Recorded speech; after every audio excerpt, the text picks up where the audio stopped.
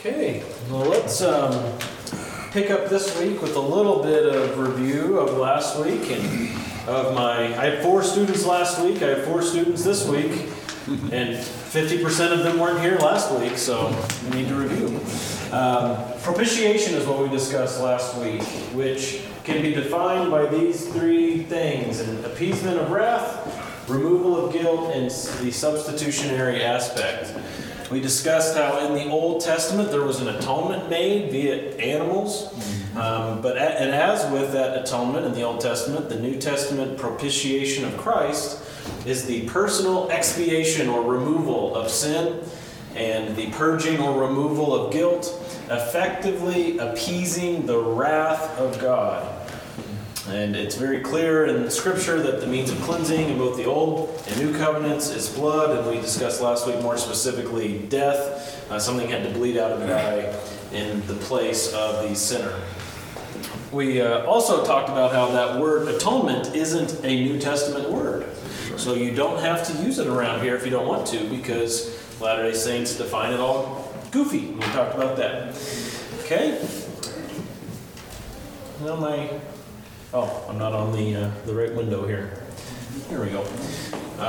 From MacArthur, by offering sacrifices, the Old Testament believer probably should be identified, himself outwardly with the covenant God and his covenant people. That outward demonstration ought to be the result of true faith. However, when that initiating faith is absent, the sacrifice is worthless, an empty gesture devoid of any spiritual value. So the Day of Atonement, Yom Kippur, that happened once every year in Israel, all the people gathered together. They slaughtered one of the goats. They took the other goat out into the wilderness as the scapegoat. They killed the ox. All of that's going on for the sins of the people. But did it cover the sins of every one of the people? That's right. Only the faithful. There you go. Only those who had true faith, right? So the religious act or the ceremonial act didn't truly save. It was the means of faith that caused someone to be saved, both in the Old Covenant as in the end of the New Covenant. The bridge between the covenants is the propitiation of Christ. It enacted the New Covenant. We discussed how Jesus, with his disciples in the upper, were they in the upper room for this? Probably not. This is in Luke's account. And in Matthew's account, this is the new covenant of my blood. We talked through the different versions of propitiation in the New Testament and where you can find those versions in the New Testament of the word propitiation. We looked at Romans 3, and we looked a little bit at Romans 5. Okay? Through the propitiation of Christ, we have justification, salvation, reconciliation. Period. I thought there was another one. Justification, salvation, and reconciliation. Okay? Because of the substitutionary death of Christ, our guilt is removed, God's wrath is appeased, and we have these things left for us. Talked a little bit last week about Rob Bell. Scary. No, we even mentioned his name. But how he taught that, it's not good in your gospel to teach that God saves you from God. Well, we saw in Romans, I believe it was, I can't remember if it was 3 or 5. But we see in those passages where we are saved from the wrath of God. Now I need to know. Let's look at Romans 5. Let's see if it's that one. Romans 5, 6 to 11.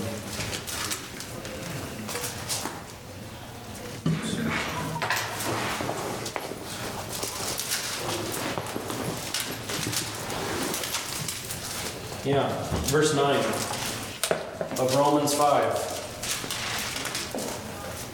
Very important verse.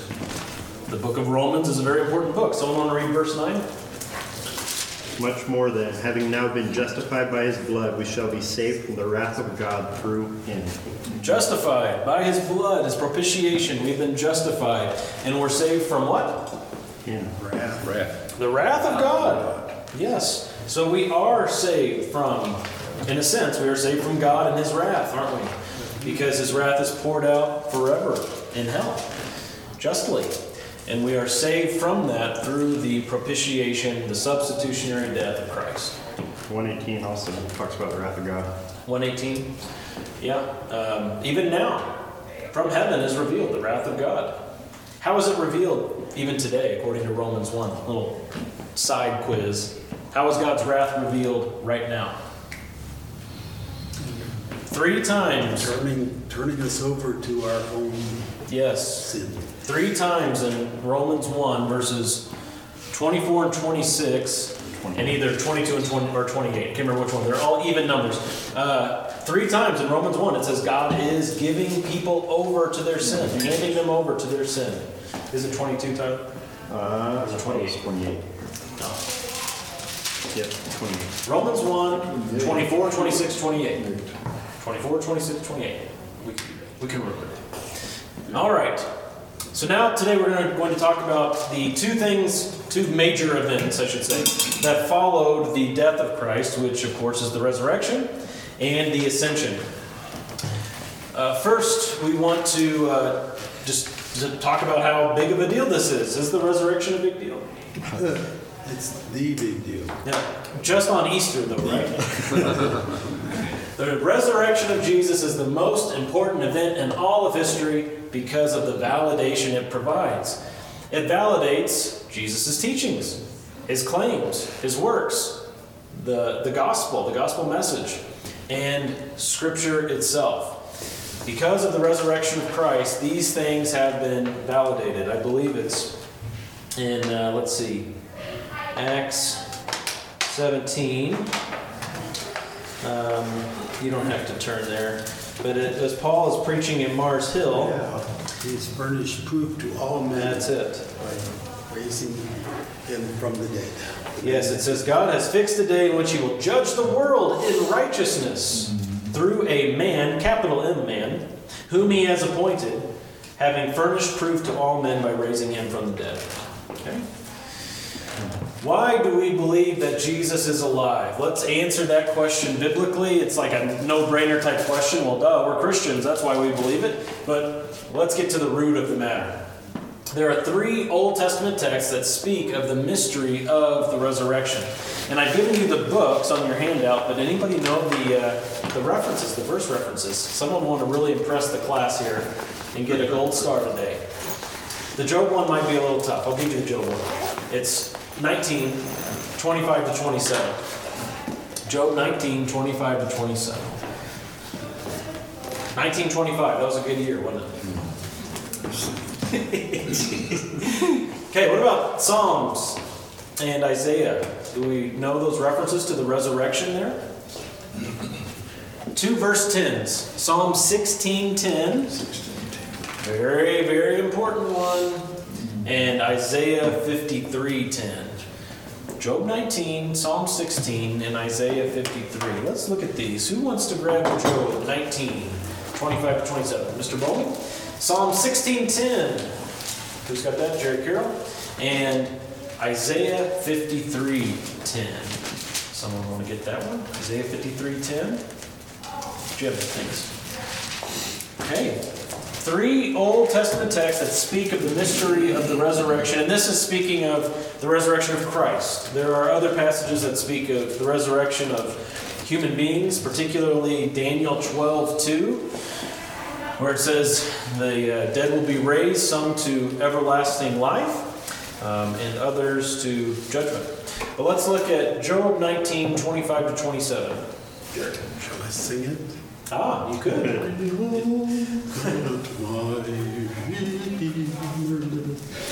Anyway, it starts. As for me, I know that my Redeemer lives, and at the last he will take his stand on the earth. Even after my skin is destroyed, yet from my flesh I shall see God, whom I myself shall behold, with whom my eyes will see and not another. My heart faints within me. Right. I know my Redeemer lives. Psalm 16:10. For you will not abandon my soul to Sheol, nor will you allow your Holy One to undergo decay. All right. So David wrote that psalm, and he says, "You will not allow your Holy One to undergo decay." And Peter, we're going to talk about this in a moment, Peter makes the argument in Acts chapter 2, his sermon at Pentecost. Oh, wait a second. We know where David's tomb is. We know his body's undergoing decay. That couldn't be talking about just David. Who is that talking about? And he applies it to Jesus. And then Isaiah 53:10. Yet it pleased the Lord to bruise him. He has not put him to grief. When you make his soul an offering for sin, he shall see his seed, he shall prolong his days, and the pleasure of the Lord shall prosper in his limb. The Lord is going to bruise him, crush him, and yet he will see his offspring and his days will be prolonged. That's an amazing thing, isn't it? You've got crucifixion and resurrection even in one verse there in Isaiah 53. Amazing. Thoughts on these 3 Old Testament passages? Sound good? Good ones to memorize?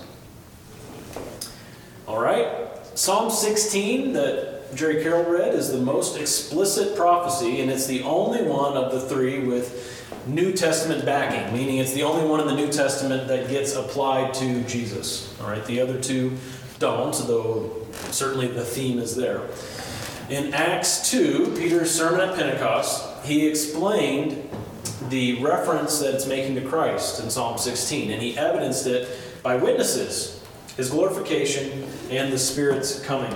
Let's look at that together. Acts chapter 2, how Peter used this passage in his sermon. Starting at verse 29. Acts chapter 2, starting at verse 29.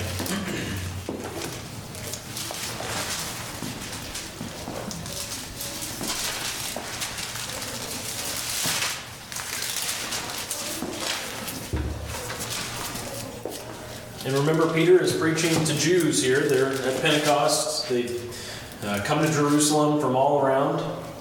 And he's speaking to people who know the Hebrew Scriptures. And he says in verse 29, "Brethren, I may confidently say to you regarding the patriarch David that he both died and was buried. And his tomb is with us to this day.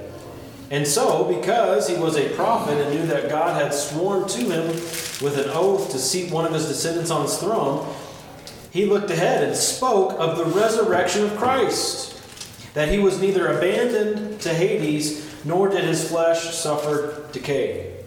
This Jesus God raised up again, to which we are all witnesses. Therefore, having been exalted to the right hand of God, and having received from the Father the promise of the Holy Spirit, he has poured forth this which you both see and hear.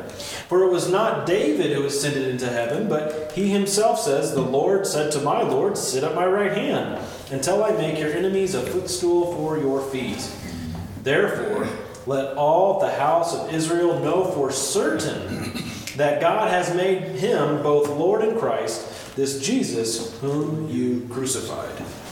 You see how important that Old Testament reference to the resurrection was to Peter when speaking to that audience, that this really was a prophecy regarding the resurrection of Christ. All 4 Gospels conclude with the resurrection of Christ. You've got this section that says New Testament evidence for the resurrection. You can just jot these things down because I'm going to kind of be jumping all over there, and you can just jot notes down where they fit. But it is important to note that all 4 Gospels conclude with the resurrection of Christ. Isn't it interesting that not all 4 Gospels talk about Jesus walking on water? Not all 4 Gospels talk about Jesus feeding the 5,000.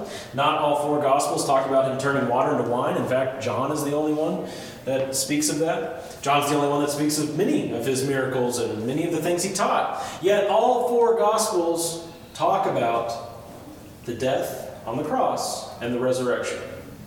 Not even all 4 Gospels talk about the birth of Christ, but all 4 Gospels talk about the death and resurrection. Very important. The apostles' preaching in Acts emphasized the resurrection. You see the emphasis in the gospel accounts, and then you see the emphasis in the preaching. As they went about planting churches, evangelizing, doing all their work in the book of Acts, they were always emphasizing the resurrection. It was not a gospel message that they left out that Jesus rose from the dead. It's essential to the gospel message, and the apostles preached the resurrection. Paul taught that the resurrection was central to our justification. It's a very interesting verse, Romans 4:25. He was raised because of our justification, or for our justification, in Romans 4:25. The death of Christ, of course, in our place for our sins, paid the price, appeased the wrath of God. It led us to justification, but not without the resurrection. It is with the propitiation resurrection together that we see the finished work of Christ and we receive justification. Okay. The New Testament is the most well-preserved document of antiquity. You can make this note under historicity. The New Testament is the most well-preserved document of all time. It is both accurate and consistent. So as we think about, are these Gospels, all four Gospels mention it, okay, well, so what? Who cares? These Gospels are just fairy tales, right? Well, no. In fact, if we were to apply the same method of understanding to the Bible that we apply to other works of history, to know things from world history, we would walk away saying, well, those other things may not be certain, but the Bible is certain. What we know about Aristotle and Plato and all those guys, that might not be certain, but what we know about Jesus Christ is certain. It's the most well-preserved document of antiquity. The resurrection is a fact of history. The disciples, think about this too, the disciples would have known if Jesus did not rise from the dead. But what did they go on to do? They died for him. If anybody would have known that the resurrection was a hoax, it would have been the men who were closest to him. Peter, who was running to the tomb. It would have been them.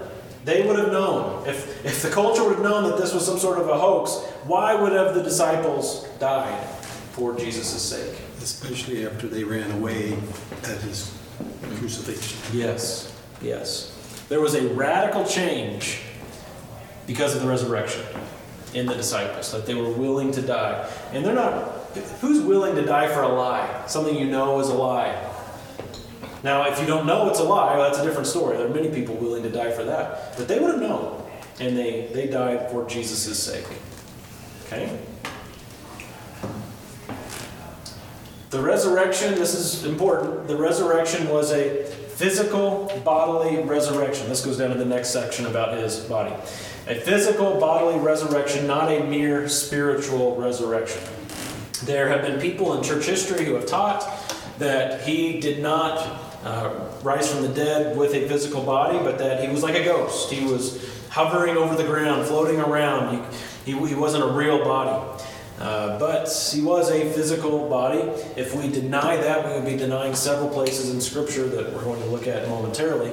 But we need to hold fast to the doctrine that the resurrection was physical, a bodily resurrection.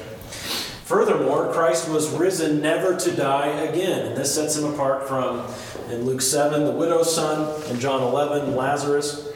He was risen never to die again. His resurrection was unique in all of history in that way. Okay? Thoughts or questions on these things?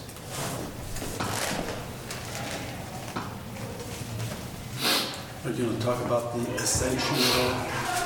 It's coming. Yes. All right. I should have looked at the notes, Doug. Let's consider the things that Jesus did in this state. I'm going to put them all up there, and then we can group them together, and people can turn. So, who would like to take the one in Matthew? Matthew 28:9. Jerry Bowman. Okay, we've got two in the book of Luke. They're back to back, 30 and 31. Who can get Luke 24 for us? Dory? Thanks.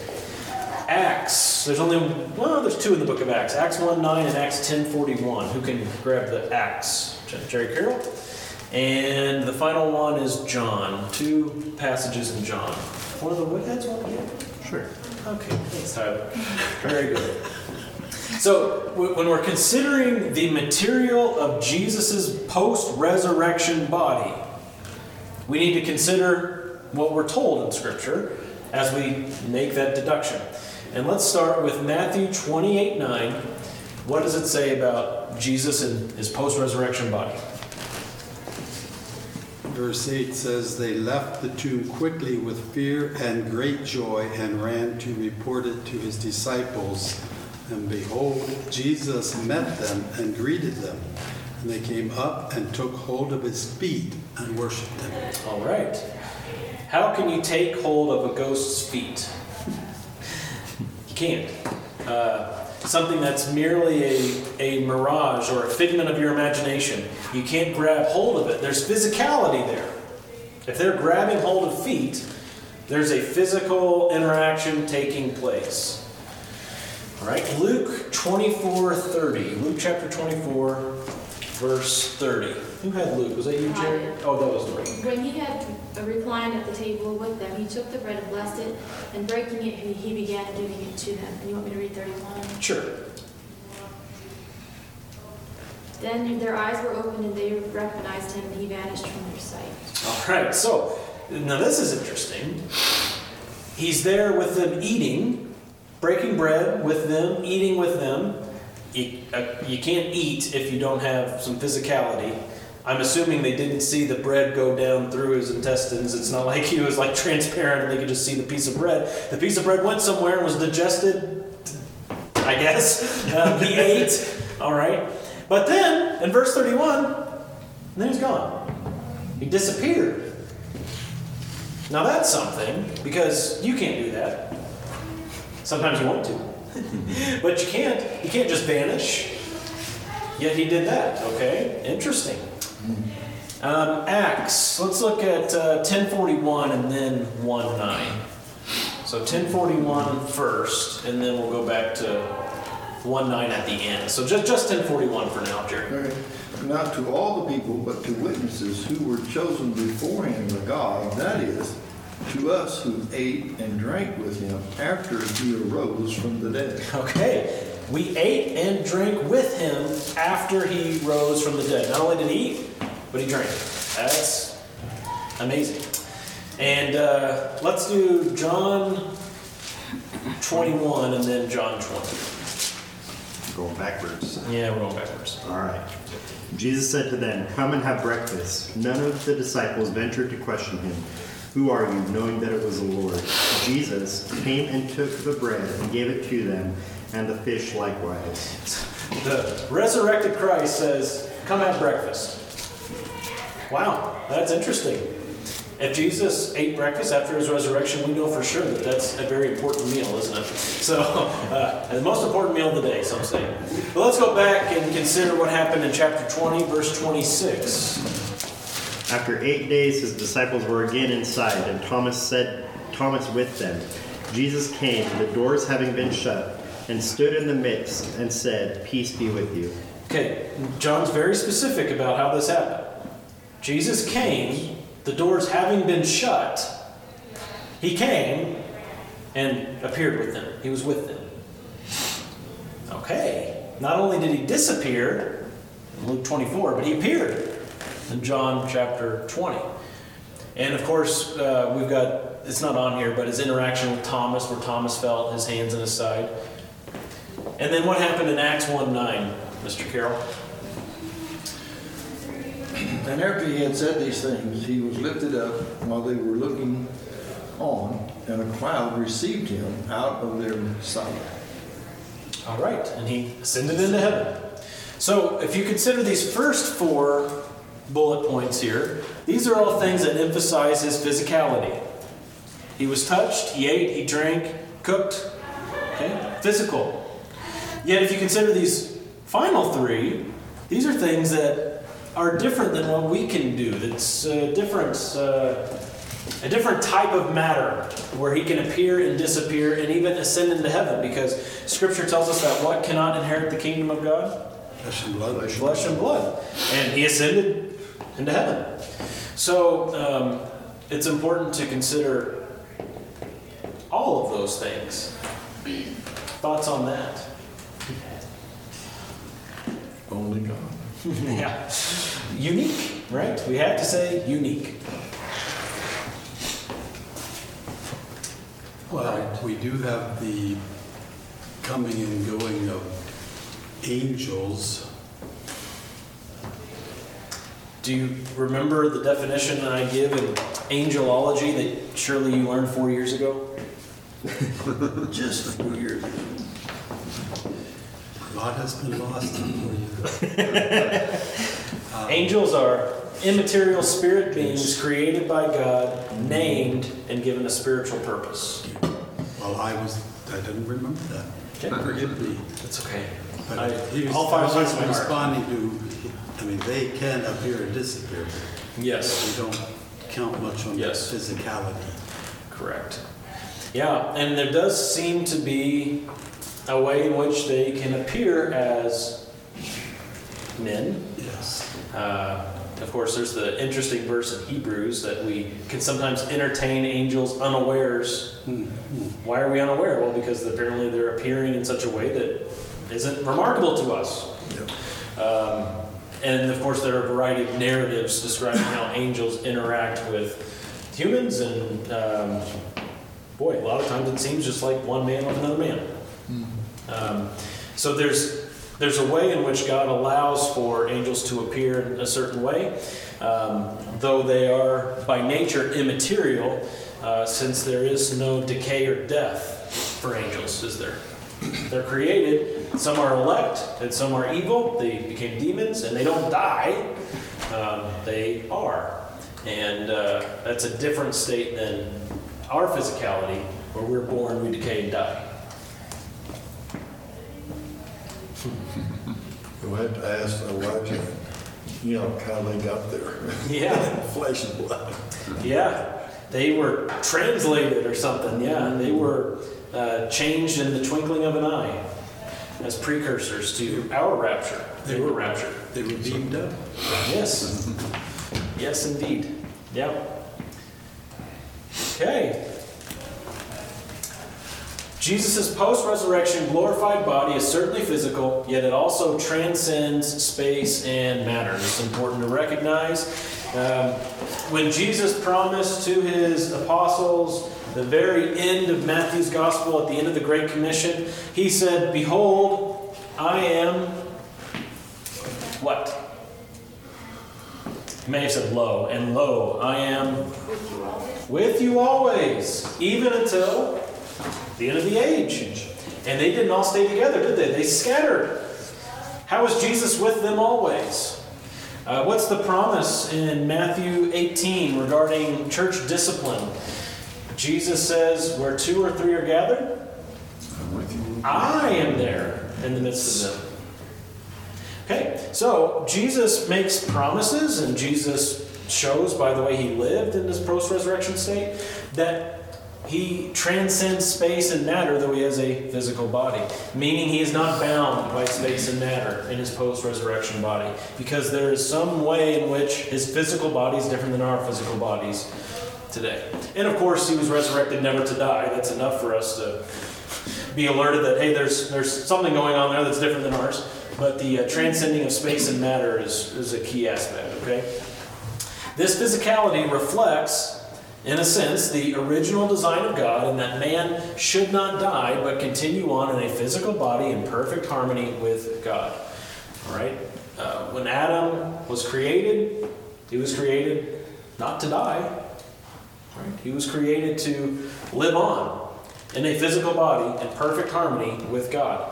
And so we see that in the physicality that Jesus has, that never to die, he's in perfect harmony with the Father. And in one day, when this mortality puts on immortality, when this, what's the other one that's used? Intent? No, in 1 Corinthians 15, mortality must put on immortality. This, That's funny. invincible put on invincible? No, I can't remember what the other one is. But when that happens, we will be back in that renewed state to live on forever in perfect harmony with God. Okay. Thoughts? Questions? Hopefully the resurrection is something you don't have doubts about, or that you're not confused about. There would be issues. Perishable and imperishable. That's what I was looking for. When this perishable puts on imperishable. If Jesus is not alive, he could not be the one to return and conquer, fulfilling numerous Old Testament prophecies. I gave you 3 Old Testament passages about the resurrection, but how many are there about the second coming? Lots. Lots and lots. We'll talk about those eventually. And he wouldn't be the one to fulfill those if he wasn't resurrected. The resurrection and what you do with the physical nature of the resurrection touches all sorts of doctrines, not the least of which is the second coming. Okay? Ready to move on to ascension now? Okay. Here's a fact. Jesus didn't die again after the resurrection. Okay, good. Jesus isn't roaming around on the earth somewhere. Just like he's not with the Apostle John roaming around on the earth somewhere. That's a Mormon joke that I didn't need to make. Jesus ascended to where he came from, heaven. Remember in John 3:13, Jesus said, "No one has ascended into heaven except for The Son of Man. who descended." Right. Okay. Jesus ascended to heaven where he came from. There are 2 Old Testament texts that speak of the ascension of Christ. They're both in the book of Psalms. Now, you would really impress me if you knew these off the top of your head. Anybody? Bueller? Chapter 2. No. Psalm 68:18 and Psalm 110:1. Now, you know 110:1 for sure. And you might think, well, how is that talking about the ascension? The Lord said to my Lord, sit at my right hand till I make your enemies your footstool. Well, because that happens after the ascension, where he says that. Now, the prophecy takes place before it, but in reality, it's fulfilled afterwards. That's how the New Testament applies it. And we're going to look at these in the New Testament application of these. Let's turn to Psalm 68 together. We'll just look at these together. Oh my. Psalm 68:18. This is one that you would just read and not think right off the bat, oh, this is definitely talking about the ascension of Christ. You'd probably read it, and the first thing you would think is, what's for lunch? You would read a verse like this and not really think much of it, but there's a lot there, and it's talking about Jesus. So let's read Psalm 68:18. You want to read that, Mr. Bowman? You have ascended on high. Shall I sing that one too? No. You have led captive your captives. You have received gifts among men, even among the rebellious also, that the Lord God may dwell there. Okay. Talking about the ascension of Christ. We'll see that in the New Testament momentarily. In Psalm 110:1, did you know this is the most quoted Old Testament verse in the New Testament? Psalm 110:1. Very important verse. Psalm 110:1. The Lord says to my Lord, sit at my right hand until I make your enemies a footstool for your feet. Okay? These are the 2 texts that speak of the ascension of Christ from the Hebrew Scriptures. Both Old Testament passages are quoted in the New Testament as referring to Jesus' glorification by way of ascension. Psalm 68 is used by the Apostle Paul in Ephesians 4. Let's just continue turning together. Ephesians 4, 7 through 10. A somewhat difficult passage to preach and teach on, but important for our purposes today, seeing how it's applied to the ascension of Christ. The beginning of Ephesians 4, of course, is there's unity among God's people. There's one body, one Spirit, one Lord, one faith, one baptism. One God and Father of all, who is over all and through all and in all. And now would someone read verses 7 through 10 for us? Ephesians 4, 7 through 10. But to each one of us grace was given according to the measure of Christ's gift. Therefore he says, when he ascended on high, he led captivity captive and gave gifts to men. Now this, he ascended. What does it mean but that he also first descended into the lower parts of the earth? He who descended is also the one who ascended far above the heavens, that he might fill all things. All right. Like I said, a hard passage to teach. And I'm thankful I'm not teaching Ephesians 4, 7 through 10 today. I am referencing it for you as pointing to Psalm 68 being applied to the ascension of Christ, an Old Testament prophecy regarding the ascension. And then, Christ ascended into heaven and built his church. And we'll talk about that more in ecclesiology. And that's the general theme here, talking about the unity of the church, talking about the measure of Christ's gift in verse 7. And it's through the ascension where Christ goes to rule and reign from on high that he begins to build his church as he promised in Matthew 16. And the passage in Psalm 68 is referencing that fact. Okay? Light questions or thoughts on that? Good?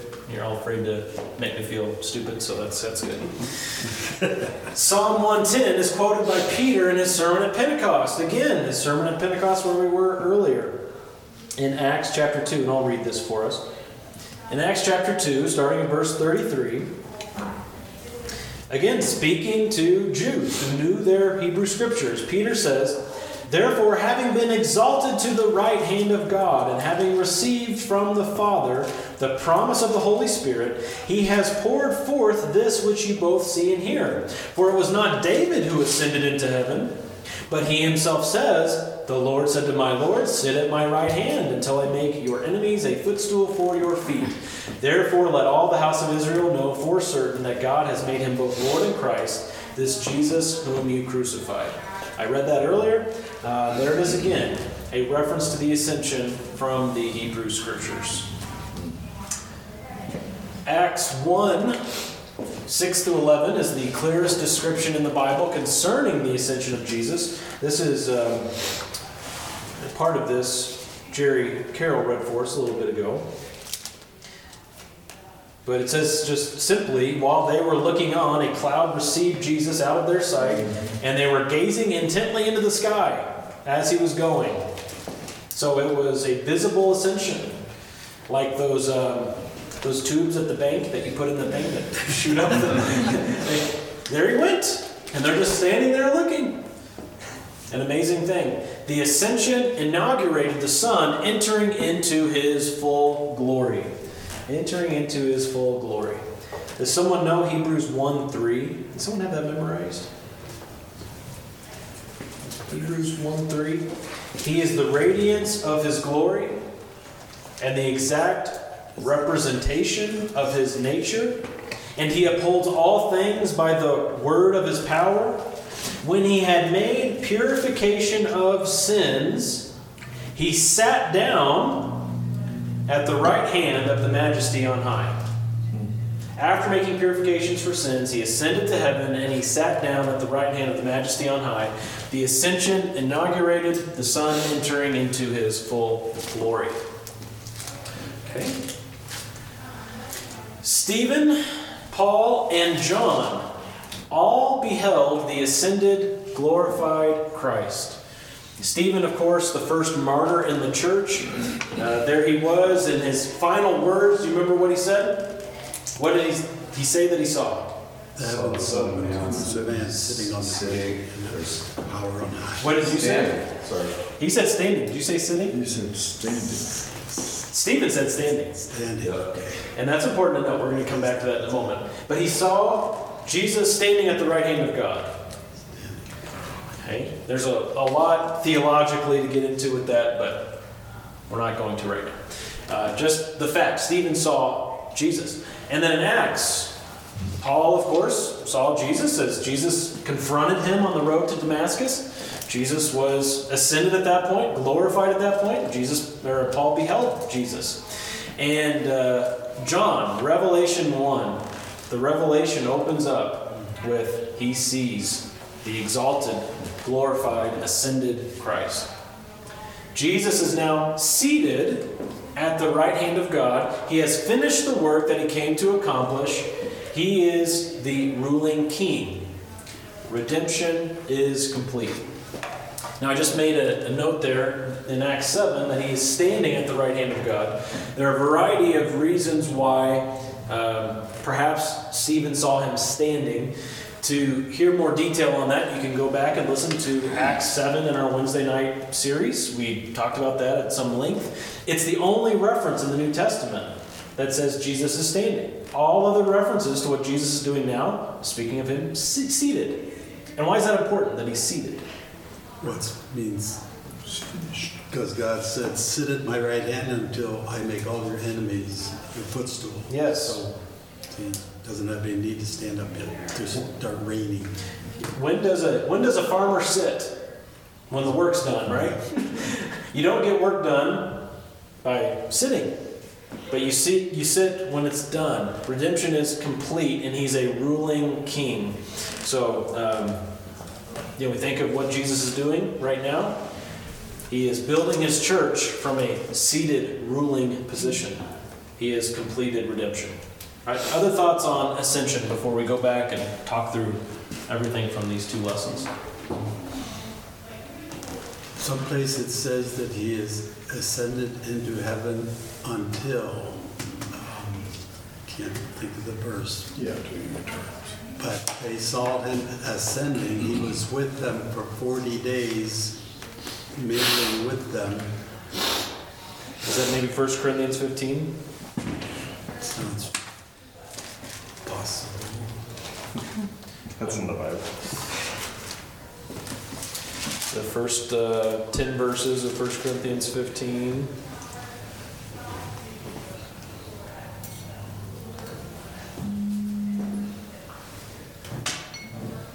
No. Well, we're working too hard on it, but Jesus ascended to heaven. He isn't popping back and forth.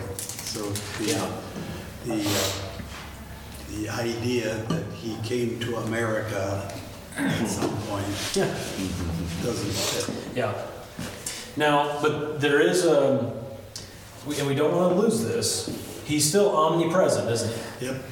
Now, while he had his earthly ministry in the incarnation, there's debate as to whether he was omnipresent during that time. He obviously veiled some of his attributes during that time. He says, no one knows the day or the hour except the Father. Does that mean Jesus was no longer omniscient? Well, he was omniscient still, yet he willingly veiled some of his attributes. He wasn't walking around as a blinding light during his earthly ministry. His glory was veiled. And so his omnipresence during that earthly ministry, we don't know for certain. There's a case to be made both ways. But now, certainly, as he's back in glory, ruling and reigning from the heavens, he is still omnipresent, isn't he? And he has a physical body, doesn't he? Jesus went from having one nature to taking on a human nature. He has two natures. And he has maintained that. He has maintained both. Okay? He doesn't. What would happen to the physical body that walked out of the grave? He didn't throw it away. Okay? And how all that works, you could drive yourself nuts trying to figure all that out. But there are just some certain facts that you have to accept without being able to reconcile it all in your little pea-picking brain. Okay? And that is that he is resurrected physically. He has maintained a physical body. He is still omnipresent. Well, and he was also omniscient in his physical body, which he saw He knew men's hearts. Nathaniel, he knew men's hearts. He could heal, remove, control. So yeah, that's all part of the big thing, but it's beyond us miserable, pathetic little specks. Yeah. Yeah. Indeed. We must be sure not to go beyond what is written. Yes. All right. Now what? Let's think about the propitiation again. What does it mean that the Father made the Son a propitiation? Here, I'll just remove some of it. Okay. What does it mean that the Father made the Son a propitiation? Is a substitution. Okay, there's a substitutionary aspect. Good. What else? Well, it was the Father's will. Okay, yeah. The Father did make the Son. He set forth the Son. That's the language of Romans. He put forth the Son as a propitiation. What else? is included in that word, propitiation. You're talking to your Latter-day Saint neighbor, and that person says something about the atonement, and you say, actually, the word atonement isn't in the New Testament. The word is propitiation. And they say, I have never heard that word. What does that mean? What do you say? Well, it was sufficient. Okay. Satisfactory For what? for all the sins of the world. Okay. It's a But it's to satisfy all the sins of the world doesn't make sense. Okay. So To say, satisfy the payment, the wrath, it's the payment that's satisfied. It's the debt of the sin against God. okay, against God, God's wrath. Because we did touch briefly last week, and I know you weren't in here last week, but we touched on the ransom theory of the atonement, which says Jesus died to pay the price to Satan, because Satan has kidnapped all of humanity. And Jesus had to die to pay the ransom to Satan, so we'd be free and be able to go back to God. Well, that's not what his payment was for. His payment was for the Father's wrath. Right. And we also touched on in his own. Jesus wrote the law, didn't he? And who's going to judge the world, the living and the dead? Jesus. Okay. but it's very specifically, propitiation, very specifically, is satisfying Old Testament law for the requirement for blood. Very specifically. If there had to be a clean sacrifice, he had to pay in blood. Leviticus 17:11, I've given you the altar to make atonement for your souls. Yes. Yes. So the propitiation, it appeases God's wrath. It is a substitutionary aspect, and it also removes something. The propitiation of Christ removes what that's on our account. Not just debt, but sin. And what comes with that, if you were in a court, Condemnation. Judgment. we're all dancing around it. Guilt. Okay? Guilt. Removes guilt. So that we can be declared Righteous. righteous. Innocent. If guilt is removed, we are innocent. Okay, sorry. I should have made more of the courtroom scene. No. If guilt is removed, what is left but innocence? And all guilt is removed in the propitiation of Christ. All wrath is appeased. Therefore, the Father has no wrath toward us. We are perfectly innocent. He only has love. He only has just the genuine care, concern, grace, mercy, peace. It's good stuff. Well, how does the resurrection give hope to those struggling with the loss of a loved one? And we didn't touch on this, so I need you to think beyond what we just studied. But the resurrection of Christ, considering it as a first fruit of what is to come, how does the resurrection give hope to those struggling with the loss of a loved one? He died for the ones who had faith, who had already died physically, plus those who were alive and those who would be born for future. Yes. He died for all three of those. And what does his, if we consider his resurrection as first fruits of what's to come, or as the first step in a pattern, what is to come for those who believe in him? They're with the Resurrection. A resurrected body. That's right. Never to die again. That's right. We will be with him in the likeness of his resurrection. Now, of course, let's think about those who have lost a loved one who was unsaved, not a believer. How does the resurrection give that person hope still? Put your counseling hat on. Well, for one thing, we don't know their hearts. But for all intents and purposes, this person rejected the gospel to the grave. Christ I mean, we have to deal with we deal with these things. Go ahead, Rick. Christ is sovereign over it, and he's shown that he can prove that he's sovereign over that because he resurrected. Okay, yeah, so Christ is Lord. He is sovereign, he's in control. There's proof that's been furnished for his lordship. What else? Are there any other angles you want to take concerning the resurrection? Not many blunt counselors in the room. How about being straightforward with somebody and saying, yes, only the Lord knows Elmer's heart, only the Lord knows. But it doesn't seem like he believed the gospel. Can I share with you the gospel? So you won't go the same way as Elmer? Right? Right? Isn't that important to do? Yes. Not to pretend as though that person's okay. If that person really is in danger, if that person's soul is in danger, and to warn those who are still alive who can do something about it for their own soul. Isn't that important? The resurrection, critical. One thing my other pastor used to always do if he had to preach or agreed to preach at a person's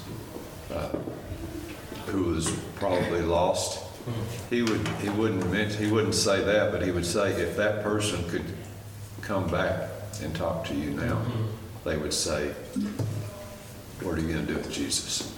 Yeah, indeed. Absolutely.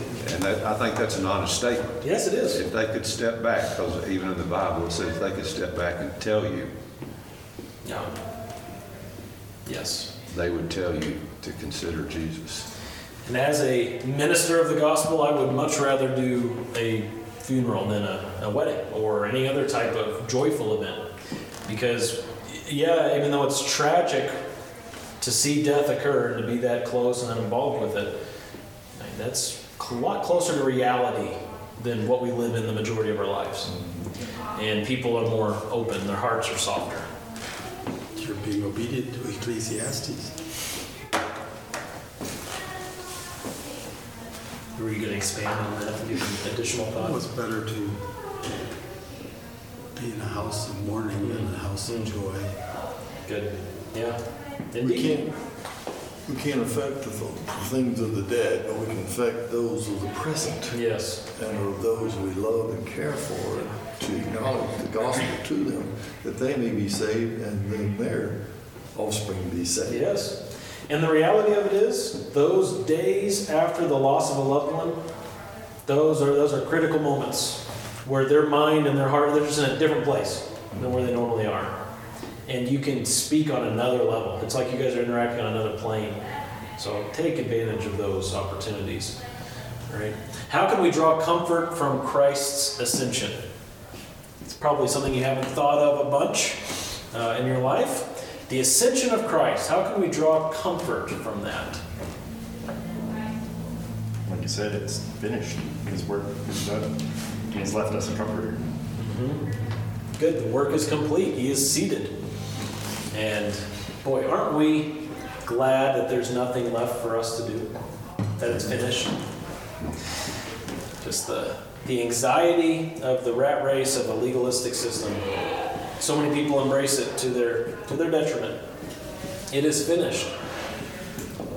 To draw comfort from that. And what's he doing now, according to Hebrews 7:25? He always lives to do what? Make intercession for us. To make intercession. And in Romans 8, he says the same thing. Yeah, if he rose again, not to die, but to roam the earth or to, do random tasks of whatever, and we just weren't sure what he was doing, there might not be comfort in that. But when Scripture tells us what he's doing, he's ruling and reigning on high as king, proving his lordship. He is at the right hand of the Father in majesty. He's interceding for us. Wow. Amazing. Lots of comfort there. Lots and lots of comfort. And as Tyler mentioned, he has sent the Comforter, the Parakletos, the one who comes alongside the Holy Spirit. Okay? So for next week, I want you to consider this verse from Hebrews. I call them memory verses because I want you to try, but it's okay if you fail. But Hebrews 12:2. Fixing our eyes on Jesus, the author and perfecter of faith. I always thought it said of our faith. I wonder why I thought that. Fixing our eyes on Jesus, the author and perfecter of faith, who for the joy set before him endured the cross, despising the shame, and has sat down at the right hand of the throne of God. You think the ascension was important to the writer of Hebrews? After making purification of sins, he sat down at the right hand of the Majesty on high. Hebrews 1:3. He always lives to make intercession for the saints, Hebrews 7.